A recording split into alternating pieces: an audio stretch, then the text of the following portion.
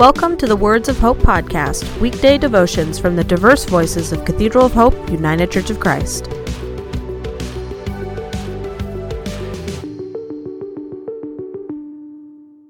The devotion for today, Monday, August 23rd, was written by Chris Baker and is narrated by Larry Carter. Today's words of inspiration come from Psalm 11, verses 4 through 6. The Lord is in the holy temple. The Lord is on the heavenly throne. God observes everyone on earth. God's eyes examine them. Hear today's words of hope. The above words are verse 4 of Psalm 11. This psalm is about David being challenged by his friends to flee like a bird to your mountain in the face of what feels like a hopeless situation. David tells the story of his response in this psalm. It is unclear what the exact situation was that compelled David to pen these words. Their vagueness, however, allows us in the present day to place ourselves in David's shoes, to ask ourselves whether, if in the face of feeling as if our foundations are being destroyed, will we still remain steadfast in our faith to the Lord.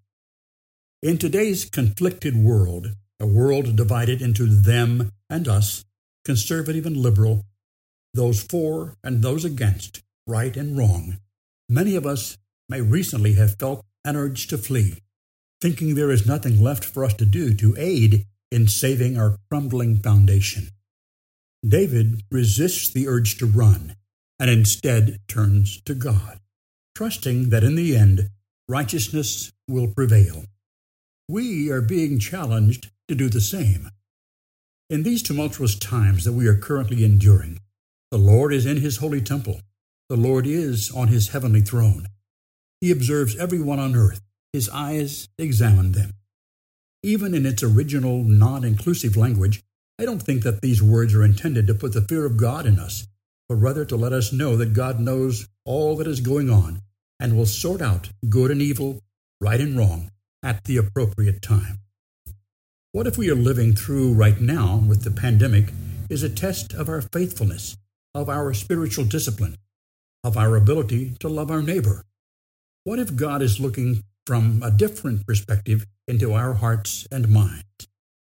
As we strive to live by and through our faith, our hope is that with each step we take, with each word we speak, and with each action we do, we are doing the next right thing, those things that God desires of us. Do we know exactly what that right thing looks like in God's eyes? Not exactly. We must do our best to figure that out through prayer, study, and community worship, by giving ourselves over to building a deep and personal relationship with God. Even with this, though, there are no guarantees. The world is filled with diametrically opposed thoughts and actions, all executed presumably in the name of God. We must remember that God examines the actions and intentions of all people. What God requires of us is to act justly and to love mercy and to walk humbly with your God. Nothing more, nothing less. Let us pray.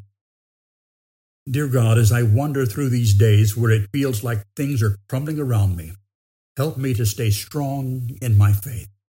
Remind me that I must always turn to you for guidance on my next right step. Amen.